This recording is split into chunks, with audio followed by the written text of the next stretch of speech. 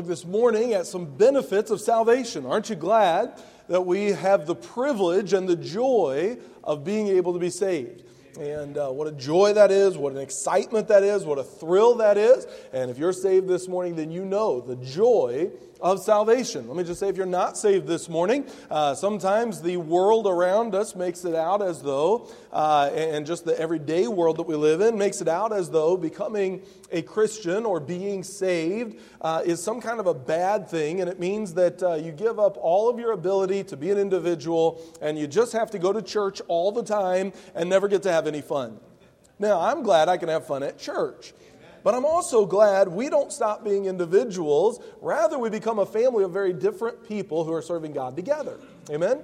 And actually, you find that in Christ there is great unity in the church in salvation, but there is also great dynamic of difference, and God is the one who created that in us. He certainly doesn't want to take us away, and we need that diversity that is there, and we praise the Lord for that. And so if you think, man, being saved, man, that must be like the most boring. You give up all of your ability to do anything fun.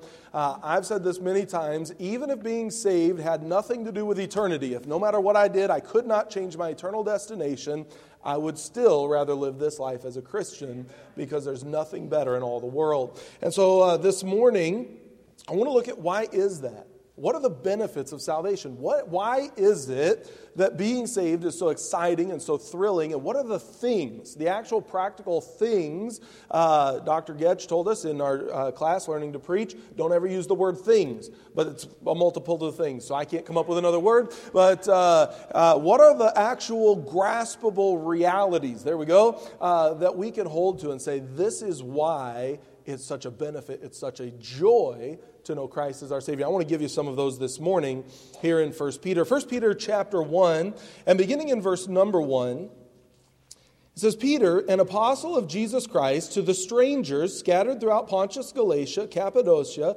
Asia, and Bithynia, elect according to the foreknowledge of God the Father, through the sanctification of the Spirit, unto obedience and sprinkling of the blood of Jesus Christ, grace unto you, and peace be multiplied.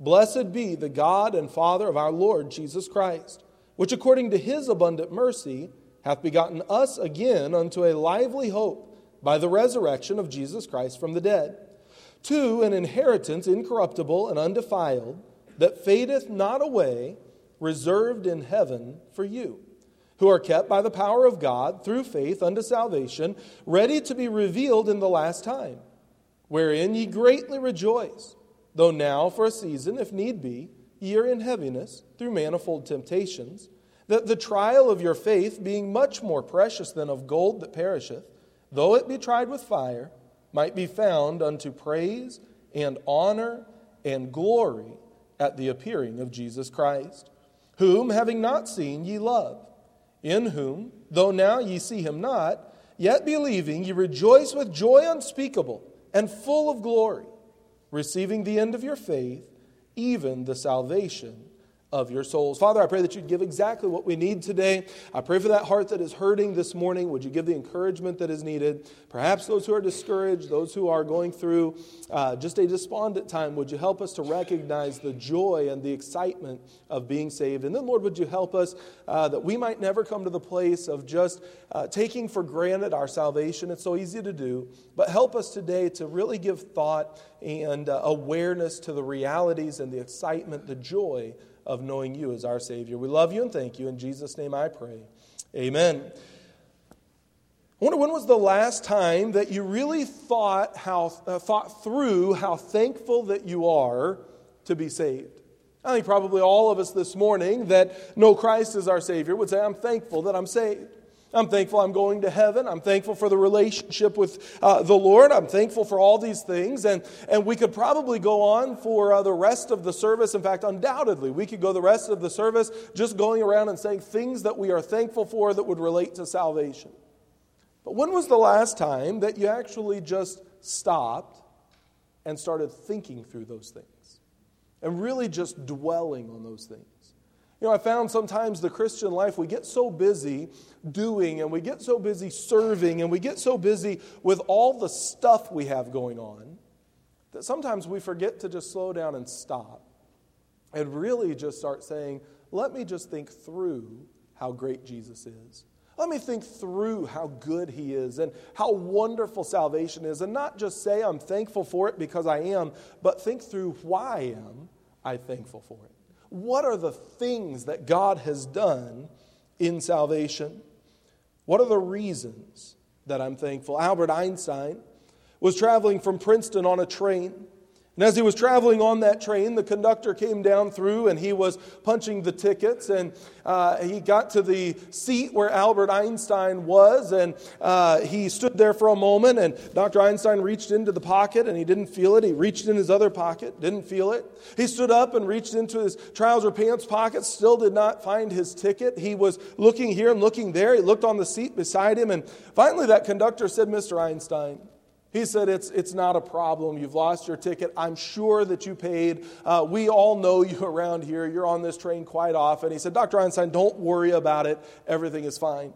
And so he continued along the way. He finished punching all the tickets in that car. And as he was about to move to the next car, he began to open the door of the one. And as he was going through that process, turned, and out of the corner of his eye, he caught movement. And he looked back to see Dr. Einstein now closing his briefcase, getting down on his hands and knees, and began looking underneath the seat for his ticket. The man came back again hurriedly. He said, Dr. Einstein, it's okay. Don't worry about it. We know who you are. And he looked up and he said, young man, I too know who I am. What I do not know is where I am going. He needed that ticket, amen? You know, sometimes it's enough, in fact, all the time, really, but it's enough to just know where I'm going for all of eternity. Aren't you glad we know where we're going?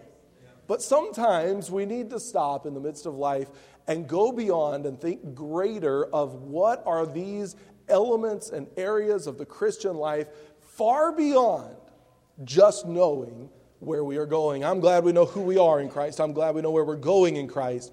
But we'll move past that just a little today. Notice 4 incredible blessings, if you will, that we receive when we receive Jesus Christ as our Savior in this passage this morning. First of all, I see a provision in Christ. A provision in Christ. The Bible tells us in verse number 2 that we are elect, we talked about it some last week, selected according to the foreknowledge of God the Father through the sanctification of the Spirit unto obedience and sprinkling of the blood of Jesus Christ. And he says, grace unto you and peace be multiplied. I see here, first of all, the first provision in Christ is we are provided with a family. We are provided a family. Isn't it exciting that we are not just simply given an eternal destination, but we get to become a part of a family, that God has chosen us and that He wants us to be in the very family of God. We're given the family that gathers together, and this is who this is being written to. It's being written to Christians who are scattered abroad, but still part of that family. And we know a family that is designed to gather in a local church so that we might worship and God together, so that we can worship our Father, who is the one who is the Father of that family we get to be a part of. We gather in the local church for fellowship. We gather for instruction. We gather for service, that we might serve the Lord through the church. And as we gather, we get to be a church family. And praise the Lord for that. That's a thrilling thing, amen? And so we get to be a family. But then not only a family, but we get to have a future. Oh, I'm glad we have a future, aren't you? We've talked about it a little bit, and I am glad it goes beyond. But look what it says here in verse number 3. It says, blessed be the God and Father of our Lord Jesus Christ. I see here, first of all, why it is that we can have this future. The Bible tells us that God is blessed. This word would be a little bit different of a word to use. It's used a few times in the New Testament, but it's not the word blessed. It is a different word. It's the word blessed. And the word blessed, it literally means praiseworthy. That we have a God our Father. He is praiseworthy. He is worthy of us stopping and worshiping Him. Worship means to ascribe worth to. And it's worthy of our time to stop and just in our mind and even with our voice to ascribe worth to our God, to tell Him how great that He is, to tell Him why we're so thankful for salvation, just to stop and dwell on the wonders of what it is to be saved, and that we get to spend eternity with Him, and we get to be a part of His family. I mean, we just get to stop and dwell on these things. We're ascribing worth to our Father. Oh, what a great joy to ascribe worth to Him. We see the word blessed. That's the why. We can count on a future that is secure because of who God is. Because He is the one who secures. Are the one who has committed. But not only the why, we see the how. And that is abundant mercy. We are allowed to have a future with Him, not just a future in heaven, but a future of having relationship to our Father. And we have that wonderful, wonderful future, and we have it by His abundant mercy. Aren't you glad that God is filled with mercy? Aren't you glad that His mercy does not have a limit? I don't know about you. I might have a guess, but I don't know about you. I do know about me. If God's mercy had a limit, I would have passed it. Amen? And probably you know the same about yourself. And it doesn't matter how big the limit is. I would have gotten there already in just the few years that I've had, because the truth is every day I fail so often. And every week I have so many failures, so much that I don't do that I should, or that I do that I know I should not. And we fail so often, and it seems as though we're constantly coming back to the Lord and begging for forgiveness. And the reality is every time we know that we can be restored to fellowship with Him. Because when we confess our sins, He is faithful, isn't it amazing, and just. It's not just that He will, He is doing it, it's right for Him to. That justice, the requirements of justice are fulfilled when He forgives because of the cross. The punishment's already been there. And so He is faithful and He is just to forgive us our sins. But it doesn't stop there, and to cleanse us from all unrighteousness. Why? Now we're back in full fellowship with Him. What a joy. You know, it's not just that someday I will see Him. It's that today I can fellowship with Him. So are you fellowshipping with the Father on a daily basis? To do that requires cleanliness. It requires keeping that sin account short. But I'm glad that when we come back time after time after time after time, we find that He still has an abundant mercy. He's still, the word mercy, He doesn't give us what we deserve. He could say, no, my justice now declares that I bring down the law, and that I hammer this, and that I deal with you, and that I separate you from myself. But His mercy is so abundant, He just keeps forgiving. He keeps not giving the judgment we deserve, but allowing it to have been applied to Christ on the cross, and He just keeps offering that forgiveness. What a joy. The question is, are we taking advantage of it? Not is it available. And so He says, come. You can come and be forgiven. You can come and be right. You can fellowship with me regularly. So we look at the future, not just of going to heaven, but we look at the future. Eternal life began the day that you received Christ as your Savior. I'm already living an eternal life. It's not that this life ends and a new one begins when I go to heaven. No. It ended. That old life ended the day I got saved, and a new one began then. Now, one day it'll translate. I won't be living it here. I'll be living it there. But that's all that changes. So eternal life has already begun. That means fellowship with the Father can be just as real and just as sweet now, because He speaks to me through His Word and I speak to Him through prayer. It's a two-way conversation. I can converse with Him just as real now. And we can have fellowship with Him just as real now, though now it's by faith instead of by sight. I'm looking forward to when it's by sight. I look forward to going to heaven. I don't really want to leave on the train going tonight, but I look forward to going to heaven. Amen? But the reality of it is, now we can enjoy that fellowship. Now we can be thoroughly right with Him. Now we can know the reality of His presence. Why do we have this for our future, and why does this even apply to now? It's because God is blessed. He is worthy of our praise. It's because He has an abundant mercy, and He continually forgives and continually allows us to be back in right fellowship with Him. So now what is it that we actually have? We know that someday we'll see Him. We know that today we can fellowship with Him, but it goes even deeper. So what is it that we actually have in Christ right now? Notice what it says here. Verse number 3 still. Blessed be the God and Father of our Lord Jesus Christ, which according, here it is, to His abundant mercy hath begotten us again.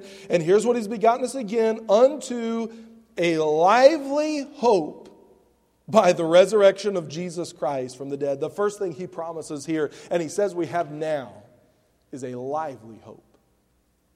Aren't you glad it's not a dead hope? We were over in Sri Lanka a few years ago and visiting a missionary there, and it was an exciting time and being able to see the ministries and the work and all the things that God was doing. And then we went past an area there, and they said that in this area, and it's known really all through that Middle East area, or all up into the Middle East and down through much of Asia. They said people will travel to this area specifically to go and bathe in the river there, and specifically in this spot. And they said at that time every year it's just flooded with people trying to get into the river because apparently at one time Buddha bathed in the river there, they think. And they want to come and bathe in those same waters. I said, did anybody tell them it's flowing? Those waters are gone. But the reality is they come to that spot because they think that maybe if they can bathe in the exact same water that Buddha did, somehow it might help them. You know, there's a hope there, but it's a dead hope. It's a hope that is relying in somebody who's lying in their bones are lying in a grave. They were there at one time, but now they've died. And it was somebody who did not even know Christ as their Savior. It's just a false religion. It's just a dead hope. You know, there's many even in our nation that they have a hope and they're hoping in some religion or some action or something to take them to heaven. I was out one day, I knocked on a door and I asked a man, do you know for sure if you died that you'd go to heaven? He said, I do.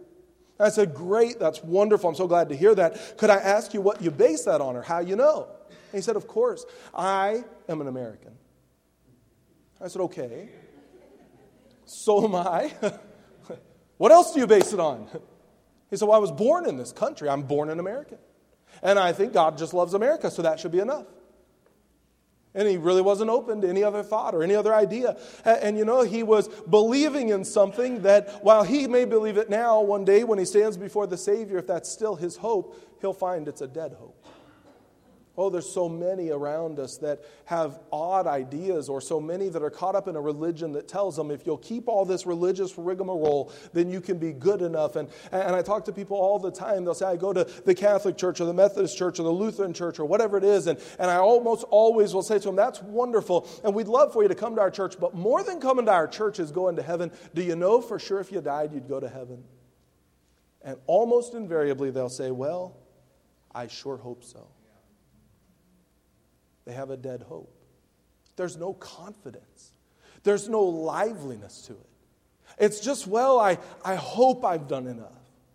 And really their hope is in themselves, their own labor, their own work, their own effort. Aren't you glad that's not our hope this morning?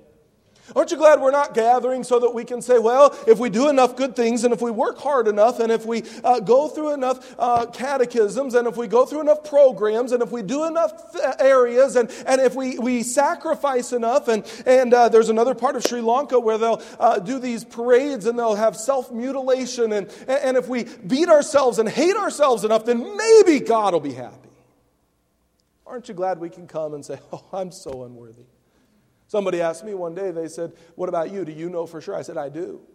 They said, that's the most prideful statement I've ever heard. And I said, I'll be honest with you. If I was telling you I know that because I'm good, you would be exactly right. But it has nothing to do with my goodness.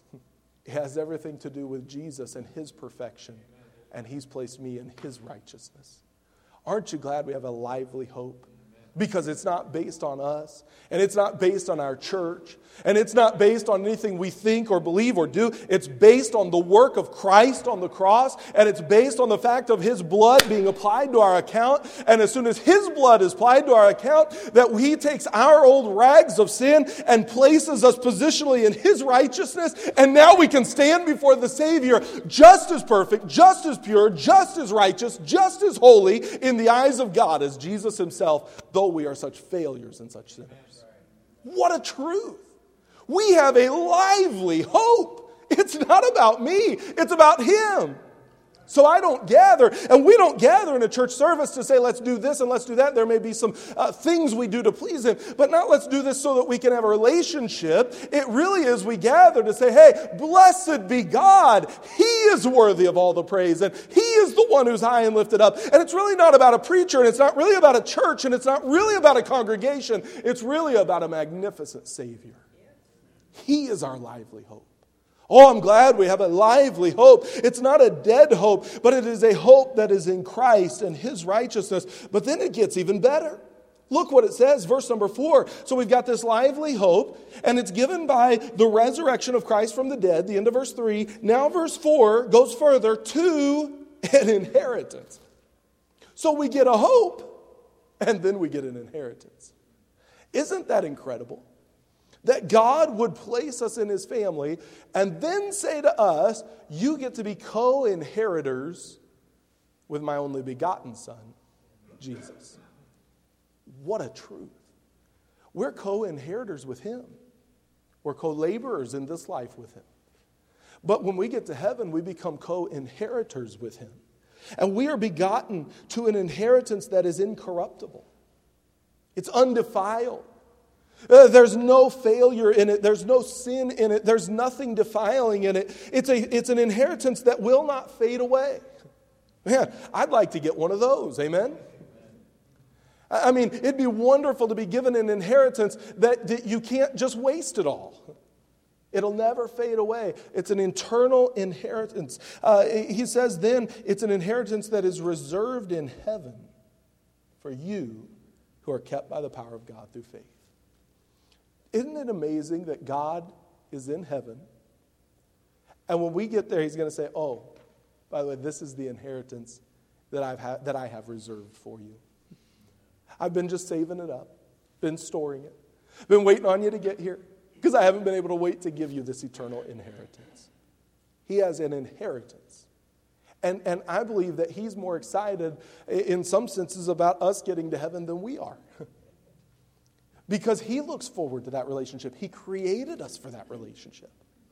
And He wants that relationship with us certainly now, but certainly for eternity. And so we become co-inheritors with Christ in the eternal kingdom of God. This is an exciting thing. And we're only a couple verses in. So we see here the provision in Christ. We get a family. We get a future. We have this lively hope, this inheritance. It's all part of it. And so I'm thankful, first of all, for the provisions in Christ. And then secondly, we see the protection in Christ. We're given provision in Christ. God provides some things, but also when we receive Christ as our Savior, there is protection in Christ. Verse number 5 says, who are kept by the power of God. We see here that we are kept through faith. The power of God through faith. We are kept through faith. The word kept means to be guarded, secured, or kept under watch. So God is keeping us under His watch. He is looking over us. He is caring for us. He is paying attention to us. He is making sure that we are guarded. And we can trust that God is the one who secures us. So He is looking, He's caring, but certainly we put that in an eternal perspective. He's the one who's keeping. He's the one who's securing our eternity, our inheritance, but also eternal life. So eternal life is not secured by anything that we do or don't do. Eternal life is secured by the fact of once we place our faith in Christ. Aren't you glad that once we have it, we can never lose it? That we receive Christ as our Savior, and then it's not based on us to keep it. He's the one who keeps it. We are kept by Him. Not only are we kept through faith, but then it tells us here, we are kept forever. This is an eternal situation. We are kept forever. Notice what it says at the end of the verse, ready to be revealed in the last time. So we're not just kept for now, we're kept for eternity. We're not just kept for the moment, we're going to be revealed in the last time. And so we see here, this is an eternal situation. God does not merely offer salvation and security for time, but for eternity. Isn't that wonderful? Aren't you glad we can't mess it up? Because honestly, if we could mess it up, we all would. Because we're a mess, amen? And all we really are at different stages of mess. I mean, sometimes somebody comes into church and they look around and they say, oh, there's all these people that really know what they're doing. Oh, they're just a little further along in messiness. It's really all it is. Amen? They've learned how to hide the mess a little better when they come to church. And in reality, we're all just at different levels of messy. Because here we're all sinners. We all not only have a sin nature, but we choose sin. And we do things that we know we shouldn't do. And there's things we know we ought to be doing. I mean, sometimes we know we ought to be kind to that person. We just didn't feel like it in the moment. Or whatever it might be. And we don't do things we know we should. We do things we know we shouldn't. And then even to the people that we love the most. I mean, I'm sure this week there's not anybody who said a harsh word to their spouse in the room. Sometimes the people we love the most and that we're the most familiar with are the ones that we end up saying the harshest things to. And you say, why do we do that? I mean, I love them. Why do I say those things? How does this happen? It's because we're a mess. It's because as long as we're in this life, we're not going to have it all figured out. Oh, we're growing. We should be changing. But in reality, it leaves us in a place where there's not anybody who can look around and say, oh, I don't know what's wrong with that person. You know, the more mature of a Christian we come, it doesn't allow us to look around and say, oh, that person has a long ways to go. Actually, it allows us to say, why don't I have more figured out? Theirs might be more outward and mine's more inward now. And we figure out how to get some of the outward stuff fixed because we know we're supposed to look better. But our heart level is still such a mess. Aren't you glad it's not dependent on us? We're kept because of that faith, but we're also kept to be revealed in the last time. God says it's not dependent on what you do and how good you are and how much you figure out and how good you look to everybody in church. I'm glad that church is not designed to be a museum for the saints. It's designed to be a hospital for souls. Amen? Because if all it was a museum for saints, we'd get real good at walking around and looking good. But the truth is, if it's a hospital for souls, we can be transparent and say, I don't have it figured out. And in reality, I'm a long ways from having it figured out. And it's a good thing my salvation doesn't rely on me, or I'd mess it up so bad that I wouldn't have it at all. And Jesus steps in and says, no. It's not reliant on you. It's reliant on me. I am the one who secures your salvation. We're kept through faith. We're kept forever. And then we're kept with fervency, with excitement. Look at verse number 6. Wherein ye greatly rejoice. Oh, there's great rejoicing because of Jesus. There's great rejoicing because of our salvation. There's great rejoicing because of the fact that we are kept for all of eternity. And the fact that we know that our eternal life is secured allows us to be able to have great rejoicing and great thrill. And we're excited. And how can we not go through this life excited as a Christian?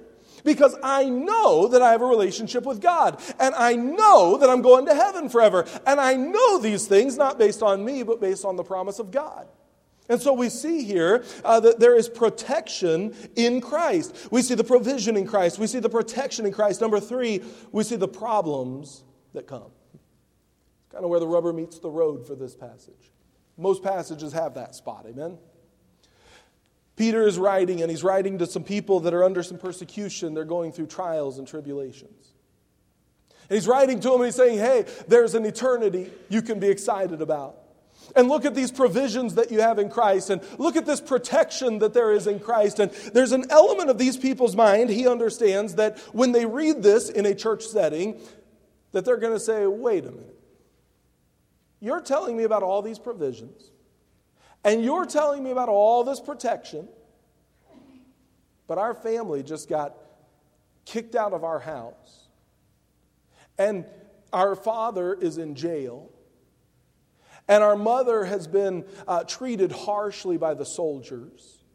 And as children, we're bruised and beaten from it. And now we're sitting here with some other Christians who have had to flee their homelands. Where's this protection?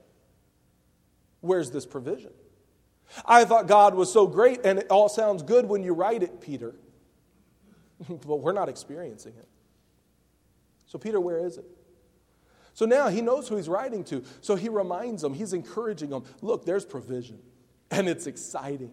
And there's an eternal inheritance, there's a livelihood. This is a thrilling thing. And by the way, there is protection in Christ. But you know, there's also some problems that come along the way. So let me help you through the problems a little bit. Let me help you through the persecution. Let me help you understand maybe why you're experiencing what you're experiencing to some level. These happen sometimes. The problems, they're no fault of our own. You ever had a problem come into your life and it's not your fault? You ever have a problem come into your life and you know whose fault it is and it's not your fault? That's harder. It's like, if they would just do right with God, I wouldn't have to deal with it. And it's easy to get bitter with them. Sometimes it's a problem that comes in and it's really not anybody's fault, so to speak. It's just a situation. The being in the hospital this week, for me, it wasn't anybody's fault. It was just a situation of life. And then sometimes trials come into our life and they're our fault. I don't know about you, I kind of hate those the most because at least if it's nobody's fault, there's nobody to blame. If it's somebody else's fault, I can blame them and be frustrated with them. But when it's my fault, now I'm frustrated with me. Why did I do that? If I just wouldn't have made that decision, it wouldn't have led to this. So we have all different kinds of problems and all different kinds of trials. But these are people who are going through a trial. It's no fault of their own. Everyone has these temptations. Everyone has these situations of life. And so Peter, writing to them, he says in verse number 6, wherein ye greatly rejoice. Now here comes though. So now he's switching gears just a little bit. Though now for a season, if need be, ye are in heaviness through manifold temptations. The word temptations here, it deals with the, it deals with the normal adversities of life. The normal problems. So in other words, anybody could have a virus attack their heart and go to the hospital and have those situations. It would be a normal situation of life. When you go to work tomorrow and your boss says something in a harsh manner, that's a normal situation of life. Anybody could experience that. When you try to do something and it doesn't work and it falls apart and it seems like, the whole house is a mess and everything is messed up and you're in one of those situations where it just seems like there's 1,000 things. Well, everybody has that. They're normal situations of life.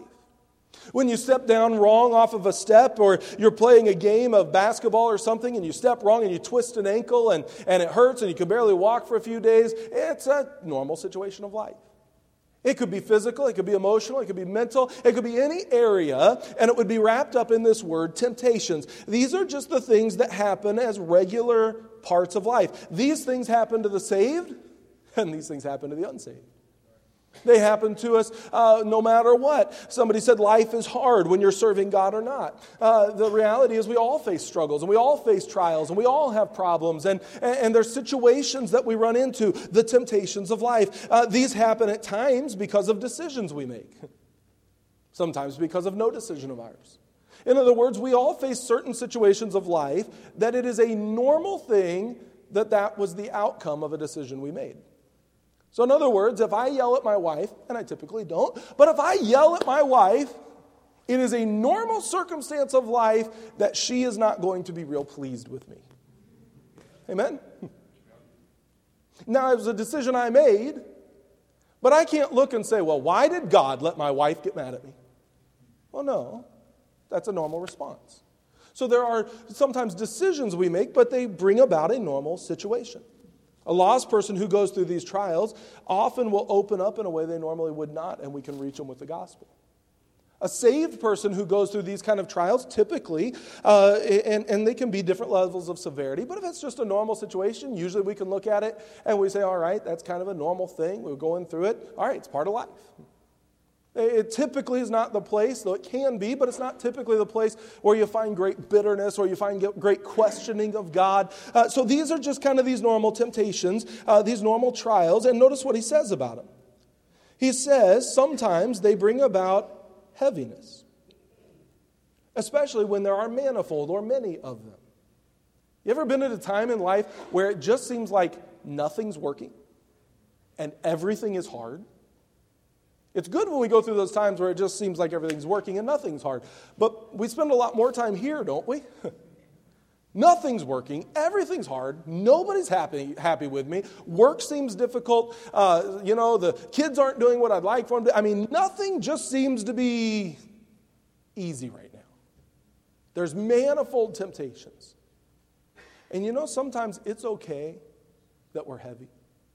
It's okay that our hearts are hurting. It's okay that there's sadness. And we almost seem to have this idea sometimes like, well, if I'm a good enough Christian, I'll just never have any. No. He said it here. He said there's this great rejoicing on the one hand, verse number 6, because you understand the truths of salvation in Christ. On the other hand, the rest of verse number 6, sometimes there's heaviness. Sometimes there's just a struggle in the heart. Sometimes we're going through, and by the way, God's growing us through these things. And so don't look at it and say, well, I must not be a good Christian because I have some heaviness. No, he's telling them that is normal. And it's okay to have a struggle. It's okay to go through a stretch of life where there's difficulties. And sometimes these manifold temptations, yes, they're normal parts of life, but we also understand by faith that it's God who's allowing them and bringing them. And we're walking through these many different trials that we're in the middle of and struggles we're in the middle of. And it just feels like there's a weight there. We're laboring through and we're working through and we're being faithful and we're serving God. And Peter is writing to these Christians who are struggling. And he's saying to them, keep on going, keep on pressing. Hey, there's reasons to rejoice, so keep rejoicing. By the way, rejoicing is a decision, not an emotion. So keep rejoicing, even though for a time you may have some heaviness. So we see these temptations, even manifold temptations, the normal adversities of life. Then he goes into verse number 7, that the trial of your faith, different word. Temptations, those are the normal situations that we all face. But the trials, and notice how he says it here, verse 7, that it's not the trials, it's that the trial. This is a specific, this is honed in. This is no longer just you have many manifold temptations. This is the trial of your faith. This speaks to the things not just that we all encounter on a fairly regular basis that sometimes bring heaviness of the heart or heaviness of the emotions. This speaks very specifically to a temptation, a trial of life that shakes you to the very core of who you are, the very core of your faith. And by the way, if you're saved and serve God long enough, you'll come to some of these. So here's Christians. Running from their homes, can't get jobs. Husbands who can't figure out how to care for their wives and their children. Families that are disjointed and spread. And they've gathered for this church service. And somebody stands up and says, we have a letter here from Peter. And he's telling us we need to rejoice and be joyful. He's telling us about all these provisions in Christ and how good the Lord is. He is telling us there's protection in Christ, and you can imagine their minds. Where is it? I believe it, yes, heart level, but I'm struggling to really believe it right now. I'm struggling while I'm walking through this. And then they come down to that word, hey, we all have these manifold problems. Sometimes we face them, yeah, we're in that. And then there's the trial that shakes you to the core. And here's a bunch of Christians sitting in front of a pastor who's reading a letter from Peter saying, that's us. We've been shaken to the very core of our being. And we know we believe God. We're kind of like that man that said, I believe, but help thou my unbelief. We know he's right. We know he's good. But experientially, emotionally, practically, we're struggling with that. So Peter is bringing it right down to where they are here. Hey, there's some good things. There's reasons to rejoice. God is still good.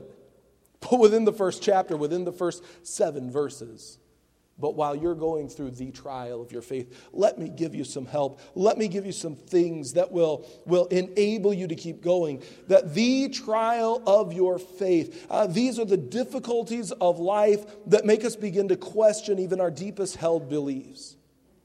As a Christian, these are the things that will strengthen our faith the most if we allow them to. If we don't allow them to, they're the things that will cause us to walk away from God. If you've been in church very long, you've seen both. Somebody that just gets shaken and they don't recover and come back to a place of joy and rejoicing and excitement. They're not willing to come back to the place of saying, I recognize how good God is, and coming back to that, I'm going to be at peace. And by the way, sometimes we all go through the heaviness and sometimes we all go through the shaking. But then we have a decision to make. Will I let that strengthen my faith, or will I let it destroy my faith? And what happens is, usually we don't say, yep, I'm going to let it destroy my faith, I'm done with all this. We just don't come back to the place of saying, I can fully trust God, be at peace with whatever He allows. Even if I don't like it, even if it seems like it's not fair, even if it seems like it's not just. I'm just going to be able to trust Him with it. And I'll live at peace, and I'll rejoice in His provision and His protection. If we don't come back to there, eventually we just end up falling away. We stray. It doesn't mean we've lost our salvation, because that's reliant on Him. Yeah. Praise the Lord for that. Amen? Not reliant on me. So I don't lose my salvation. What I do lose is my relationship day to day. I lose that joy that can be there. By the way, we all face this. So what do we do when we get to this spot and our life has been shaken beyond the point that we ever thought that it could, that everything seems stirred up, that we've come to the place where we've lost our joy, we've lost our thrill in being saved? What do? He tells them here that the trial of your faith, now he's going to help them understand it, being much more precious than of gold that perisheth. So he says, look, gold is the most precious thing I can think of to compare to, the most precious thing these people will understand as they're hearing this letter read. So look, as precious as gold is, it doesn't compare with the trial you're in. This is a blessing. Thanks, Peter. Dad got killed last week. You're saying it's better than gold? Why don't you give me Dad and a little bit of gold? Right? That's how we think practically. But you know what Peter's saying? In the scope of eternity, this is the best thing possible.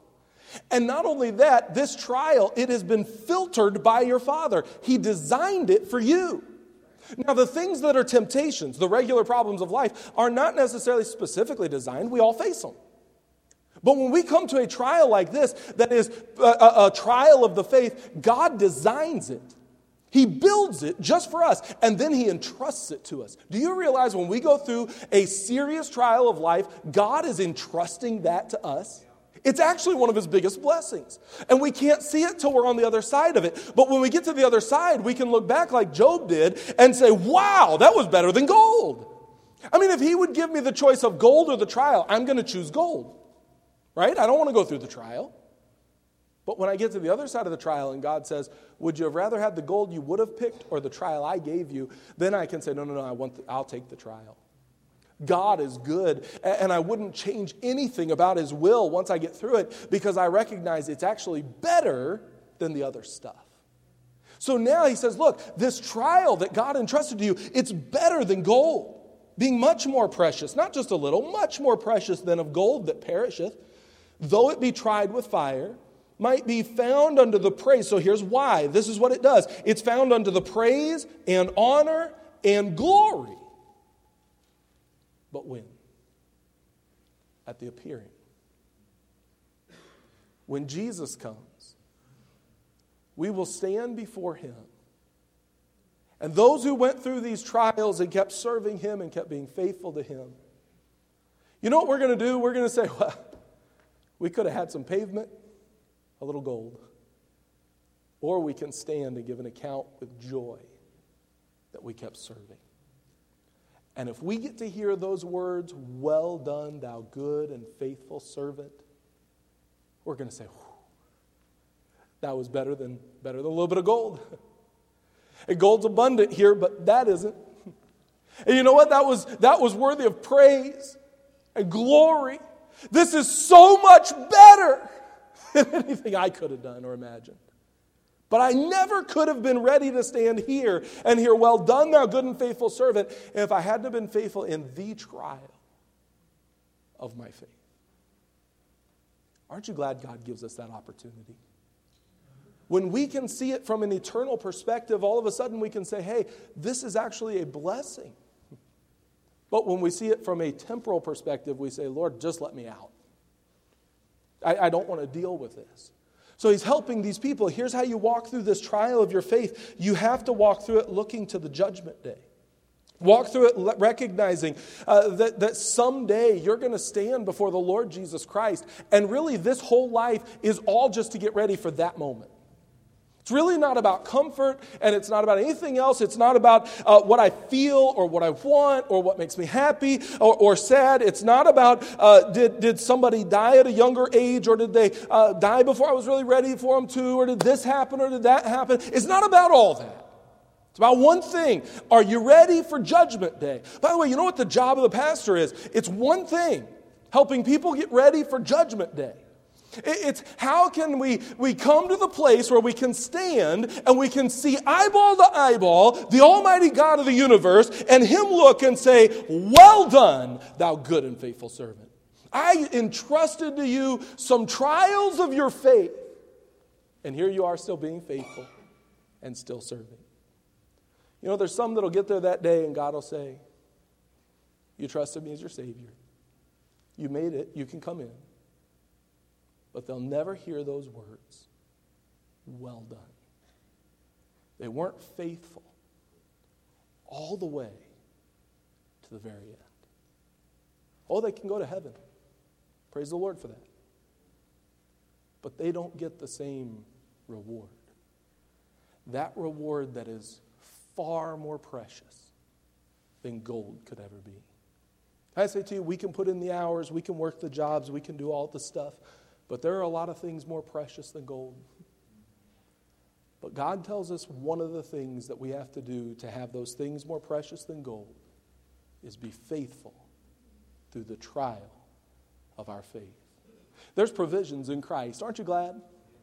Oh, we have a lively hope. Praise the Lord for that. We have an inheritance incorruptible and undefiled. Praise the Lord for that. I'm glad for the provisions. There's protection in Christ. Hallelujah. Praise the Lord. He gives us the provisions. He gives us the protection.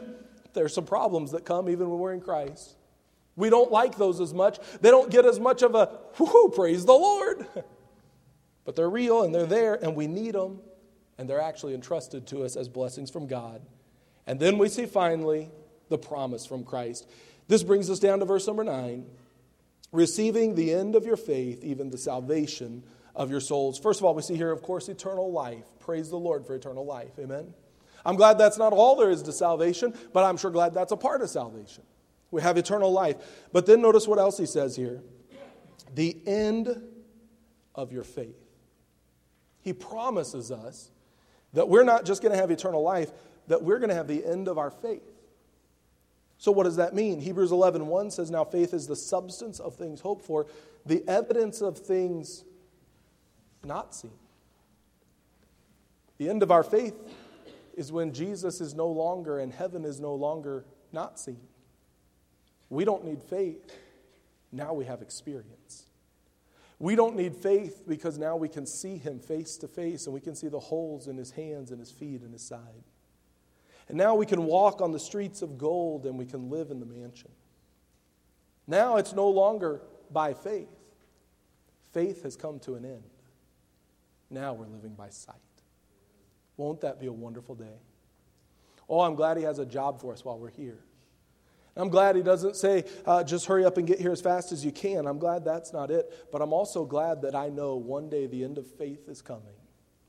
And I'll see with sight. And I'll serve with sight. Praise the Lord for that. That is the promise that is coming. When faith is no longer needed, because now we can actually see that which we had to have faith for until we got there. Won't it be a day when we get there? So this morning, I just want to encourage you. Have you thought through the benefits of your salvation? Have you thought through the benefit of the provision in Christ? The benefit of the protection in Christ? Yes, even the benefit of the problems that come when we're in Christ. Have you thanked Him for those things? Be thankful for everything? Have you thanked Him for those problems, those trials, that trial of your faith? Those situations you're in the middle of that bring sometimes manifold, that bring that heaviness and sorrow. Have you thanked Him for those? Have you gotten to the place where you're not just saying thank you, but you're truly grateful at a heart level that God is entrusting those trials so that you can grow closer to Him through them? Are you thankful for the problems? Are you as thankful for the problems as the provisions? And then we can say, all right, Lord, we're looking forward to that day when we get to see the promise fulfilled and see you face to face. Are you ready? Are you preparing for the judgment seat? Father, we love you. Thank you for how good you are. We thank you for the promises that we have here in this passage. What an incredible passage about salvation and just the reality of life. We all go through these trials and these hardships, and sometimes they seem unfair. And yet, Lord, we understand that you only allow them for our good, for our benefit, for our blessing, and so that you can receive greater praise and greater glory. And Lord, it is our privilege to bring praise and glory to you. Father, we love you. We thank you for your goodness. We thank you for the joy of being able to serve you. And I pray now that you'd help each one of us to be responsive to you this morning. In Jesus' name I pray. Heads are bowed, eyes are closed.